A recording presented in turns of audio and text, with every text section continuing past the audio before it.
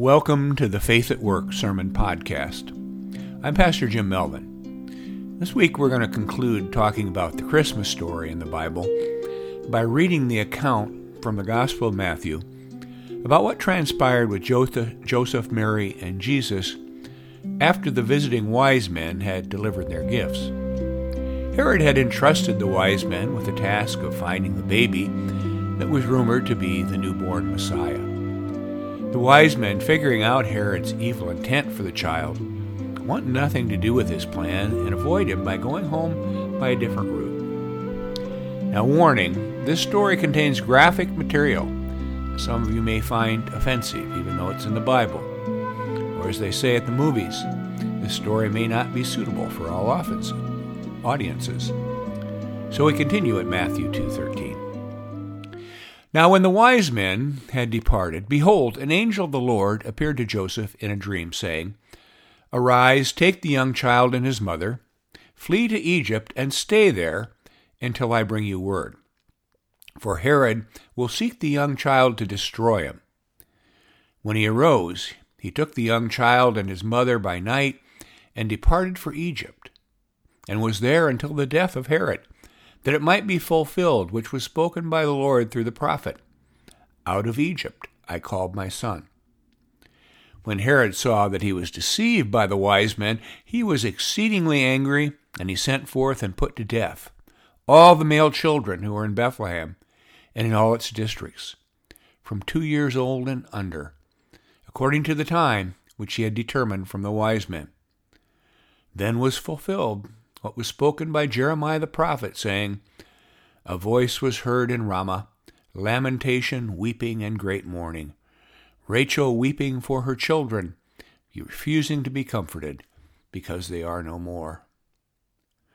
Now when Herod was dead, behold, an angel of the Lord appeared in a dream to Joseph in Egypt, saying, Arise, take the young child and his mother, and go to the land of Israel.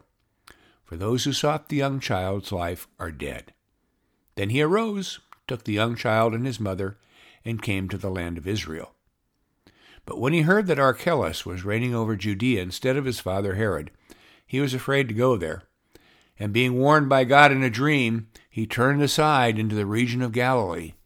And he came and dwelt in the city of Nazareth, that it might be fulfilled what was spoken by the prophets, He shall be called a Nazarene. Here ends the reading.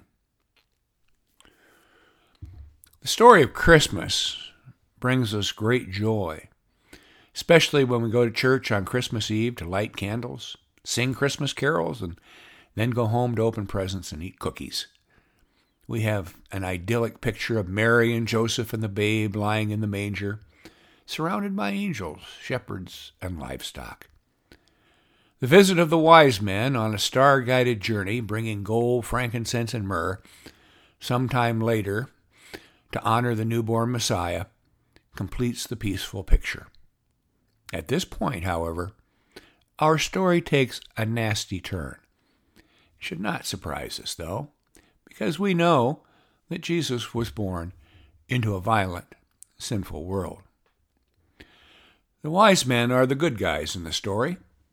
Although Herod tells them to bring news of where they find the child so he can go worship them, they're not fooled and avoid Herod as they flee the country by a different route. Well, Herod is livid. His murderous rage exposes just how much he is threatened by a tiny baby who might someday try to become king, or the people might try to raise as king, and often try to avoid prophecies that aren't in their favor. Tyrants like Herod don't like competition. He expresses his rage by ordering the slaughter of every male child under 2 years old in the region surrounding Bethlehem. It's reminiscent of the story of the birth of Moses in Exodus, when the Pharaoh ordered the midwives to put all the male Hebrew babies to death because he too feared the power of the Jews. Jews, ancient and modern, have been the target of constant genocide. Now, the Coventry Carol, a song written for a 16th century Christmas pageant, does not shy away from the horror of the event that we've just described. In the play, 3 women from Bethlehem sing to a child. Lully, lulle, thou little tiny child, bye-bye, lully-lay. Lully-lay, thou little tiny child, bye-bye, lully-lulle. O sisters, too, how may we do for to preserve this day? O this poor youngling for whom we sing, bye-bye, lully-lulle. Herod the king in his raging charged he hath this day his men ought in his own sight all children young to slay. Then woe is me, poor child, for thee, and ever morn and day, for thy parting nor say sing, bye-bye, lully-lulle. Well, hardly a cheery tune. Over the years, I've led groups on pilgrimages to the Holy Land, and a favorite stop on the trip is always the Church of the Holy Nativity in Bethlehem, to visit the venerated site of Jesus' birth. It's worth the wait in a long line just to stand in such a holy place. Descending into a dank crypt on the other side of the church, however, arouses quite different feelings. Visitors stand in stunned silence as they view the heaps of tiny skulls and bones in the chapel of the Holy Innocents, evidence of Herod's slaughter. The visitors are inevitably struck dumb by the enormous cruelty of Herod's act, even though it occurred over 2,000 years ago. How could anyone do something like that? Fortunately for the Holy Family, just before Jesus was born, an angel appears to Joseph again and warns him to take his family and flee to Egypt.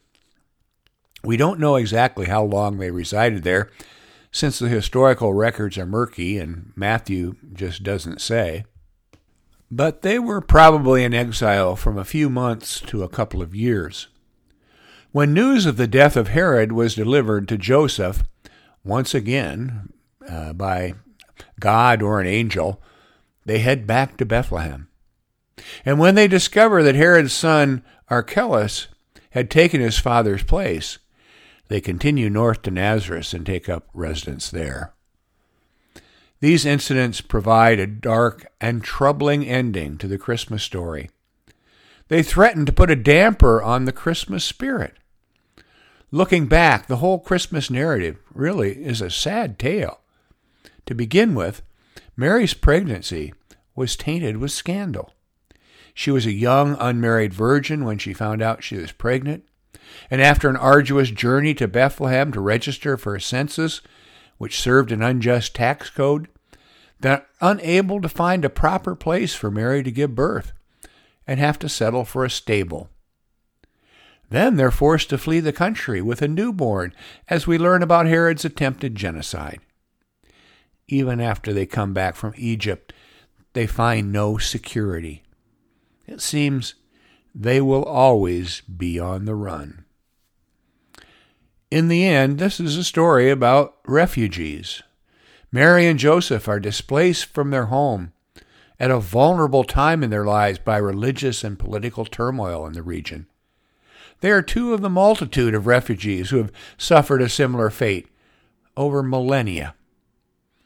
Unfortunately, this story could have been played out in 2023 with little change to the characters or circumstances.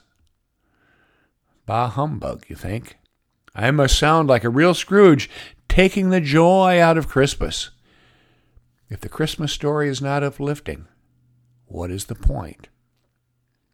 Now, as a pastor, I'm going to have to try to avoid my natural tendencies to sugarcoat, or worse yet, totally ignore this story to give my audience, that's you, what you want. Happy or sad, this story is at the center of the Christian faith. I won't therefore try to explain what happened by saying how blessed the Holy Family was, escaping the massacre. Even after that, they were still refugees, driven from their homeland. We can only imagine the hardships and the dangers that they experienced while they were on the road. I would not say that any refugees are blessed in a real sense of the word. They were saved, but they were not blessed. All's well that ends well is not very comforting. I also am going to avoid calling this story divine vengeance. Despite Herod's effort to get rid of a potential Messiah, he's thwarted at every turn. And we know he ends up dying not long after all of this transpired. So all was for naught. And I'll also not turn my back on the horror of the slaughter of innocent babies. If we are disturbed by this, well, so be it. We are supposed to be. What would it say about us if we were not disturbed? Frankly, I could probably find something just as disturbing on the 5 o'clock news tonight, or most any night. We've come to expect slaughter. I have a tendency to just turn the TV off so that I don't have to watch. The world is full of tyrants, violence, hatred. Too often today, the violence is committed by everyday folk like you and me, not tyrants like Herod. Fact is, this story does not offer any easy answer to the question posed by the existence of such evil. Why would God let this happen? Instead of just warning them to flee, why doesn't God save all those innocent children? And why are so many people, then and now, faced to leave their homes and barely scrape out a meager living in some foreign land? Why do the words of the psalmist sung by the refugees from Judah to Babylon ring universally true? They sang, "How can we sing the Lord's song in a foreign land?" Maybe the real point of the story, and that Matthew included it in his story of Jesus' birth, is to make us feel uncomfortable. It would be all too easy for us to focus on the pleasant sentimentality of a baby being born and ignore the cruel reality of the time. Just as it is all too easy for us to focus on our comfortable lives and ignore the plight and suffering of literally millions of displaced refugees all around the globe. If we did that, we would also be ignoring the purpose that God sent a son for in the first place. If we turn back to the Gospel of John, to the verse that is traditionally read during candlelight services on Christmas Eve, we will get a glimpse of that purpose. In the beginning was the Word, and the Word was with God, and the Word was God. He was in the beginning with God. All things were made through him, and without him nothing was that was made. In him was life, and the life was the light of all people. And the light shines in the darkness, and the darkness did not overcome it. There was a man sent from God whose name was John. This man came for a witness to bear witness to the light, that all through him might believe. He was not the light, but he was sent to bear witness to the light. That was the true light, which gives light to every man which was coming into the world.